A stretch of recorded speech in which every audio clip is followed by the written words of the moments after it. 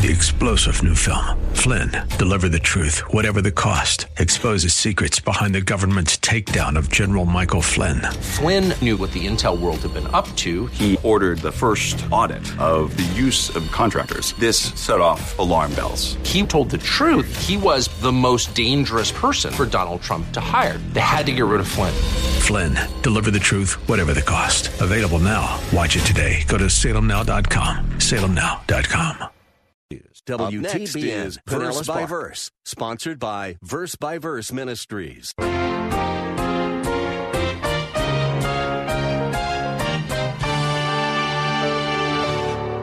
How kind has God been? Chapter 5 says we are justified. That is, we are declared righteous. We have peace with God. We have the hope of glory. We've been given assurance of God's love. We've been given the Holy Spirit. We've been baptized into Christ, which means we're united with Him. We have been given freedom from sin's bondage. We have been given the gift of eternal life. We have freedom from the law. There is no condemnation. We have been called sons. We are adopted. We have the witness of the Spirit. We have the Spirit's intercession for us. We have the promises that all things are working together for good. And we have the future millennial blessings awaiting us when Christ comes and sets up His kingdom. And Paul says, based on this, I want you to do something. These are the mercies of God. The mercies of God. To Jew, to Gentile, to all who come to Christ, God has been so kind. Years ago in Christianity Today, Tim Stafford told about a pastor he knew who began each class he taught with a jar of beans. He would ask the students to guess how many beans were in the jar while he wrote down their guesses. Then he would tell them how many beans were actually in the jar and see who came the closest. Then he would make a list of their favorite songs and ask which song was closest to being the right one. The students would protest that it was a matter of taste and there was no right song. Well, next he would ask the students, when you decide what to believe in terms of your faith, is it more like guessing the number of beans in the jar or choosing a favorite song? The terrifying part of his story is that all of his students, young and old, replied that choosing one's faith is more like choosing a favorite song. Hello and welcome to Verse by Verse with Pastor Steve Kreloff of Lakeside Community Chapel in Clearwater, Florida. Pastor Steve has been teaching from the 11th chapter of Romans, and today we will move on to the first 2 verses of chapter 12. The first 11 chapters of Romans are chock full of something that many, if not most Christians, don't seem to want to learn about. That is doctrine. But as we will see today, doctrine is the springboard of behavior. Only when we understand who God is and what He has done for us can we respond correctly. The very first phrase of this chapter, I urge you therefore, tells us that we are about to learn Paul's divinely inspired conclusion from what he told us in the previous chapters. Let's listen as Pastor Steve Kreloff ties it all together for us. We have finally reached Romans chapter 12. For years we have been looking to Romans chapter 12. We're only going to look at verses 1 and 2 this morning, but what verses they are. I urge you, therefore, brethren, by the mercies of God, to present your bodies a living and holy sacrifice, acceptable to God, which is your spiritual or reasonable or logical service of worship. And do not be conformed to this world, but be transformed by the renewing of your mind, that you may prove what the will of God is, that which is good and acceptable and perfect. Recently, I heard a story from the world of fantasy about a hen and a pig who went out for a walk together. See, it has to be in the world of fantasy because hens and pigs don't go out for a walk together usually. And as they were passing a church, they noticed the Sunday sermon's topic on the church sign outside of the church. And it said, how can we help the poor? After a moment's reflection, the hen suggested, I know how we can help the poor. We could offer them a bacon and egg breakfast. Now the pig immediately protested and he said, such a breakfast would be for you only a contribution, but for me it would be a total commitment. Total commitment is the topic of Romans chapter 12, verses 1 and 2. That's what it deals with. Total commitment, dedication to the Lord Jesus Christ. It addresses the issue of what is the normal response of every believer to the doctrine of salvation. What is our response to be? And the answer is consecration, dedication, total commitment to the one who saved us. For 11 chapters, Paul has been hammering away at doctrine. It is doctrine, teaching after teaching after teaching. But when he comes to chapter 12, basically, he stops doctrine. And he begins to exhort, and he stresses duty, and he stresses behavior and obedience and the responsibilities that every believer has. Why? Because character is always determined by creed. Behavior is always determined by belief, always. Duty is always determined by doctrine. What you believe is how you behave. Your theological perspective determines your lifestyle. In fact, that is Paul's pattern. In Ephesians, there are 6 chapters. Half of that book, chapters 1 through 3, deals with who you are in Christ. When Paul comes to chapter 4, he says, "Now, therefore, I beseech you as the prisoner of the Lord, I beseech you, I beg with you, I plead with you, walk worthy of your calling." So for 3 chapters, he tells us who we are. We are the called. He tells us what our calling is all about, and then he hammers home how we are to respond to that calling, our behavior. In Galatians chapter 5, Paul speaks about our freedom in Christ for the first 4 chapters, doctrine, theology, and then he comes to chapter 5 and he says, "It was for freedom that Christ set us free. Therefore, keep standing firm and do not be subject again to a yoke of slavery." See, that's Paul's pattern. Romans, Ephesians, you'll find it in Colossians, you'll find it in Galatians. And in Romans chapter 12, as he opens this chapter, he uses the word therefore. Therefore. What is the therefore? Therefore? Well, therefore looks back at all that has gone before in the 11 chapters, and it demands a response. Based on what you have learned about God and salvation, Paul says, "Therefore I plead with you to respond properly."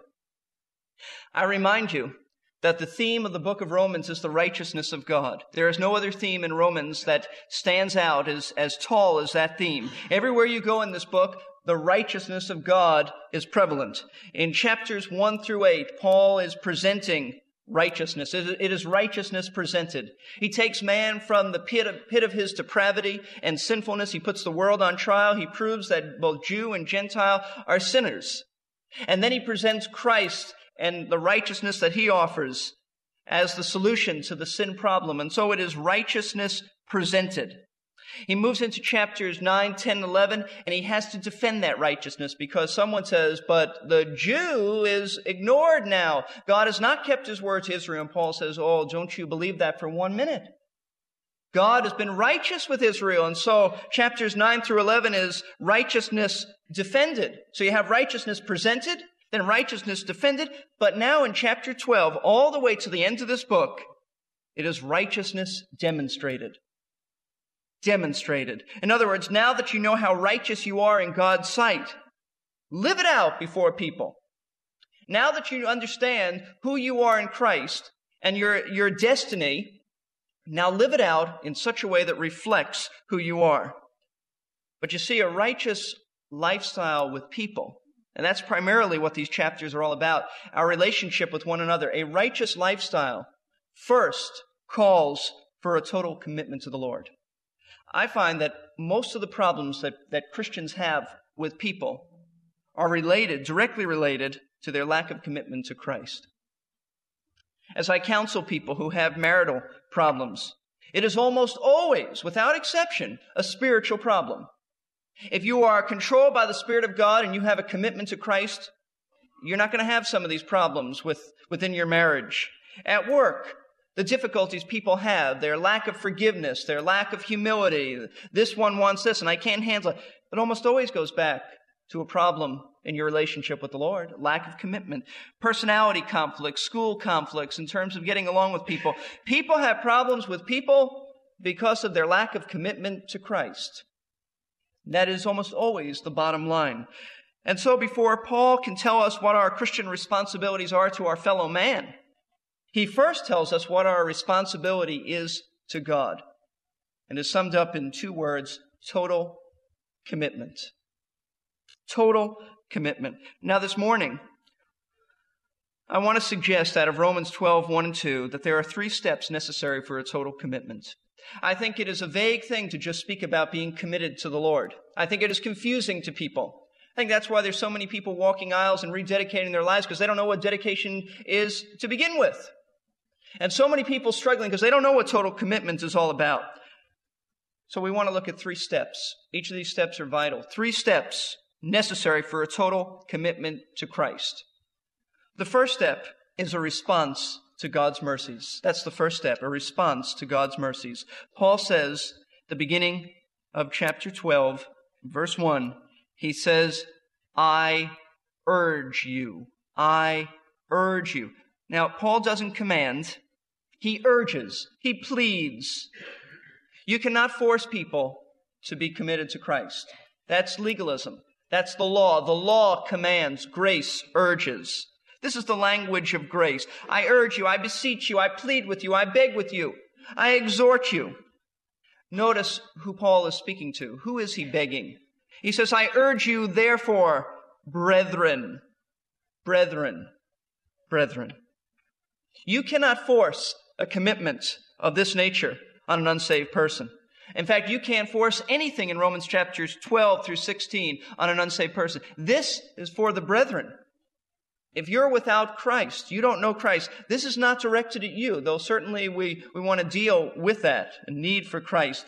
But in its context, Romans 12, 13, 14, 15, 16 is dealing with the brethren. In fact, this may surprise you, but just about all of the New Testament letters are dealing with brethren. They are addressed to God's people. They are not evangelistic in nature as much as they are teaching in nature to the believers.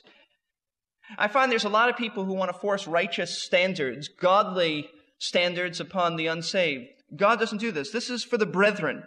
You cannot force upon an unsaved person righteous behavior. It's a spiritual impossibility. Those who are hostile towards Christ will never love Him apart from faith in Christ. Those who are rebellious towards Him will never submit to Him apart from salvation. In fact, if you look down in chapter 12, you'll see that there are spiritual impossibilities for an unsaved person to fulfill in this chapter. In verses 4 through 6, he speaks about spiritual gifts. And in fact, it's even expanded in that chapter, verse 3. And it goes on to verse 8. He speaks about spiritual gifts. An unsaved person can't do anything about a spiritual gift because he's not spiritual. He doesn't have a spiritual gift. Verse 9, he says, let love be without hypocrisy. An unsaved person has no concept of what true love is. In verse 10, he speaks about brotherly love. You can't have brotherly love unless you're part of the family. Only the brethren can live righteous lives. And so Paul appeals to them as brethren based upon something that only brethren could understand and respond to. And that is found in the next phrase. I urge you, therefore, brethren, by the mercies of God. By the mercies of God. Only the brethren can appreciate the mercies of God. What are the mercies of God? Everything that God has said related to salvation for 11 chapters. Paul has told us how kind and compassionate God has been to us who deserve judgment and hell and are depraved by nature and choice, and yet God has done so much. What has He done? Let me just read you the list as I went back over it this week. These are just some of the things in which God has done for us in terms of salvation. How kind has God been? Chapter 5 says we are justified. That is, we are declared righteous. We have peace with God.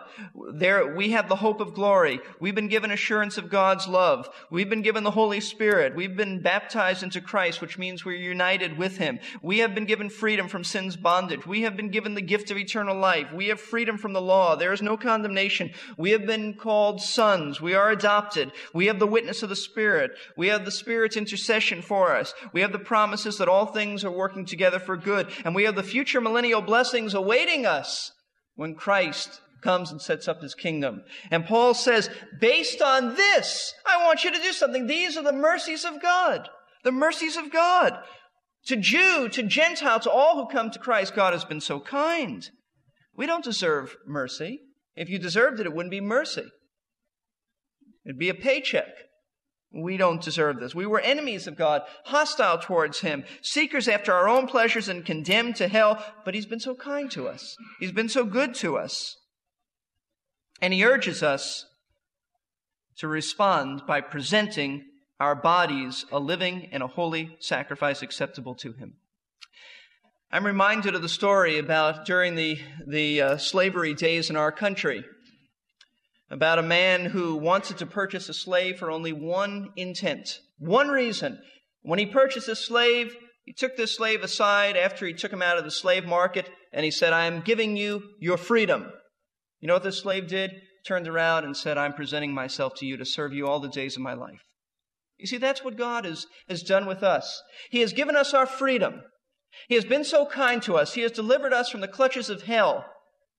And He's saying our response ought to be out of gratitude to turn around and say, "I'm yours."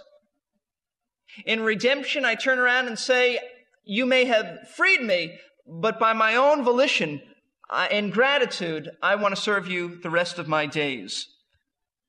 We are urged, if you look at verse 1, let me read that again, to present your bodies a living and holy sacrifice which is acceptable to God.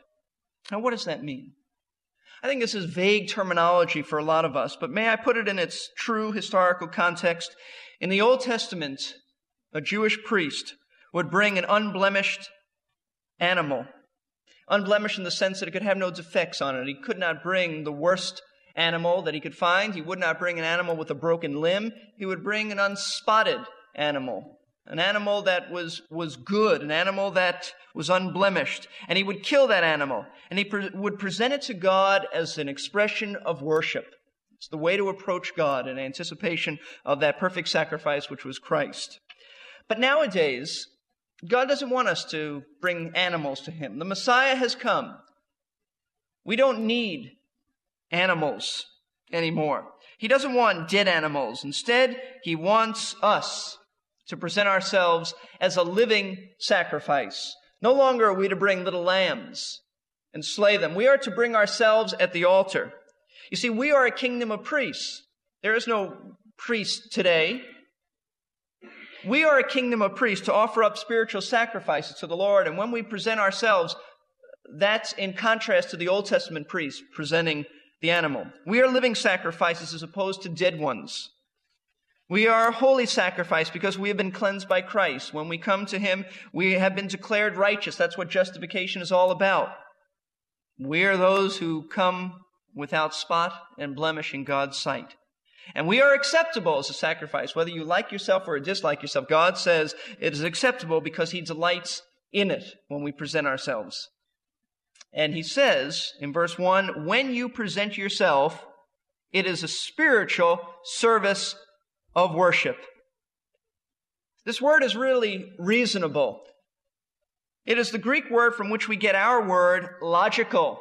It is reasonable. That's why some of the versions translate it reasonable as opposed to spiritual. It is logical. The most logical thing for a believer to do is to present his body to Christ. And when Paul says present your body, he means all of you. Your soul, your spirit, everything you've got. Your most prized possession, yourself, is put on the altar. See, God isn't urging us to do something that is unreasonable. He's not telling us to do something that doesn't make sense. He is pleading with us to show Him gratitude for His kindness to us. You know, there are believers who think, well, look, I can't give myself totally to the Lord. If I do that, He'll mess up my life. He'll mess it up. There's still things I want to do. I have plans. I want to do my thing. He'll make my life miserable. Would He ever make your life miserable when He's been so kind to you thus far? I mean, Paul says, based on His kindness, the most reasonable and logical thing to do is to present yourself to Him. If He's been this kind to you in salvation, could you not trust your entire being to Him? You think He's going to mess it up? You think He's going to say, this is what I've been waiting for? I have been plotting how to ruin your life. No, based on His kindness, give Him what you are and who you are. It is totally illogical for a Christian to hold back anything. In fact, carnality for a Christian is the most illogical thing in the universe. I mean, we tend to accept it as the norm because Paul mentioned it to this horrible church called the Corinthians, and everybody thinks, well, then I'll just be backslidden. I can't tell you how many people have tried to justify where they are by saying, I'm backslidden. I've been carnal. Well, how long? Oh, years. You have to wonder if that person knows Christ. Even when Paul dealt with the Corinthian church, they weren't in a position of carnality for years. Carnality is illogical. And the only logical thing for a Christian to do is to give himself to the Lord. Every part of me. And Paul says this is true worship. Some versions translate it service, some translate it worship, because it is the word that was used for the priests in the temple serving the Lord as they worshiped him. So both thoughts are there. It's worship, it's service as it is worship. Serving the Lord and worshiping him as you're doing it. True worship is not giving God a 10% tip. Can I tell you that? True worship is not giving God a 10% tip and say, I know you're satisfied now. I mean, that's how a lot of people think. It's not giving God one day a week. It's not giving him Sunday. I mean, this is where we're different than the Old Testament Israelite who said, I'll give God Saturday. The New Testament regenerated believer says, every day I worship you. You say, why do we get together on Sunday? Because on Sunday we worship together, that's all. Every day is to be worship with a Christian. That's why it troubles me. This isn't even in my notes, but this is why it troubles me when David has to tell us to sing out. You know what that says? You're not worshiping him during the week. If you're worshiping him and giving him praise during the week, you come here with a heart that is prepared to worship. And singing his praises is worship. We don't just go through formality. We don't just go through the motions. It is worship. He is here. He is in our midst. We are to worship him. True worship is not giving God one day a week and saying, I know you're satisfied. I did my thing. That is unacceptable to God. True worship is not serving him once in a while when it is convenient for you. Oh, I've got a free night? Sure, I can serve the Lord. True worship is offering your bodies to be used at his disposal when he chooses to use it, not when you choose to use it, not when I choose to use it. Worship is to take place all the time. At work, you allow God to use you. At home, you allow God to use you. At school, you allow God to use you. You see, God wants to use your bodies to serve him, to honor him, to bring him glory. And you see, what happens is when we don't give him our bodies to fulfill his desires, then we always use our bodies to fulfill our own desires. Always. William Temple, the Archbishop of Canterbury back in the 1940s, described worship this way. He said that it stirs our conscience by God's holiness. It nourishes our mind with his truth. It purifies our imagination with his beauty. It opens our heart to his love, and it surrenders our will to his purpose. He went on to say that worship moves us away from the self-centeredness that is at the very heart of our sinfulness. What a great definition. Clearly, worship is not just for Sundays. We're glad that you could join us today for Verse by Verse. Our teacher is Pastor Steve Kreloff of Lakeside Community Chapel in Clearwater, Florida. Pastor Steve has been the teaching pastor at Lakeside since 1981, and these daily radio Bible classes have grown out of that teaching ministry. If you are ever in Clearwater on a Sunday morning and not worshiping with anyone else, I know that Pastor Steve would love to meet you. Lakeside is located at 1893 Sunset Point Road. That is midway between U.S. Highway 19 and the beaches. If these classes have blessed you, prayerfully consider either a special gift or maybe even giving regularly to help keep these classes on the air. You can find out more about giving at our website, versebyverseradio.org. You can click the link that says Support Us. We also have today's class and hundreds of previous classes on the website if you would like to catch up on anything that you might have missed.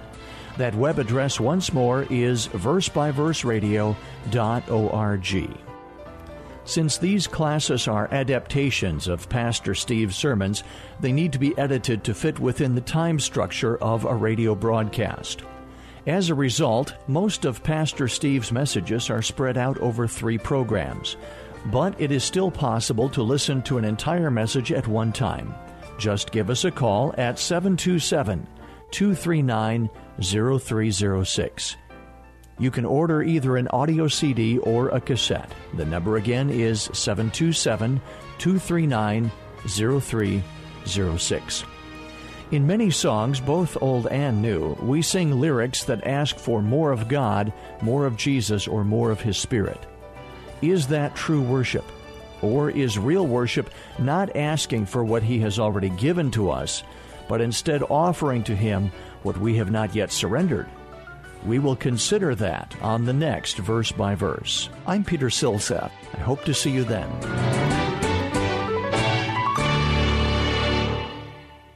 You've been listening to Verse by Verse, sponsored by Verse Ministries. This program was pre-recorded. To learn more, including how to donate to this ministry, visit versebyverseradio.org. That's versebyverseradio.org. We're here to give you strength between... 3-star General Michael J. Flynn, head of the Pentagon Intelligence Agency, knew all the government's dirty secrets. He was one of the most respected generals in the military. Flynn knew what the intel world had been up to. He understood its funding. He ordered the first audit of the use of contractors. This set off alarm bells. The explosive new documentary, Flynn, Deliver the Truth, Whatever the Cost, uncovers the facts behind this scandal. Flynn told the truth. He was the most dangerous person for Donald Trump to hire. I find out the worst enemy that I'm going to face in my life is right here in America. They took my assessment and they wanted me to change it. And I was like, I'm not changing it. They had to get rid of Flynn. With in-depth interviews, archival footage, and never-before-seen personal records of the man behind the headlines. I just felt like I was drowning. Flynn, Deliver the Truth, Whatever the Cost. Available now. Watch it today. Go to salemnow.com. salemnow.com.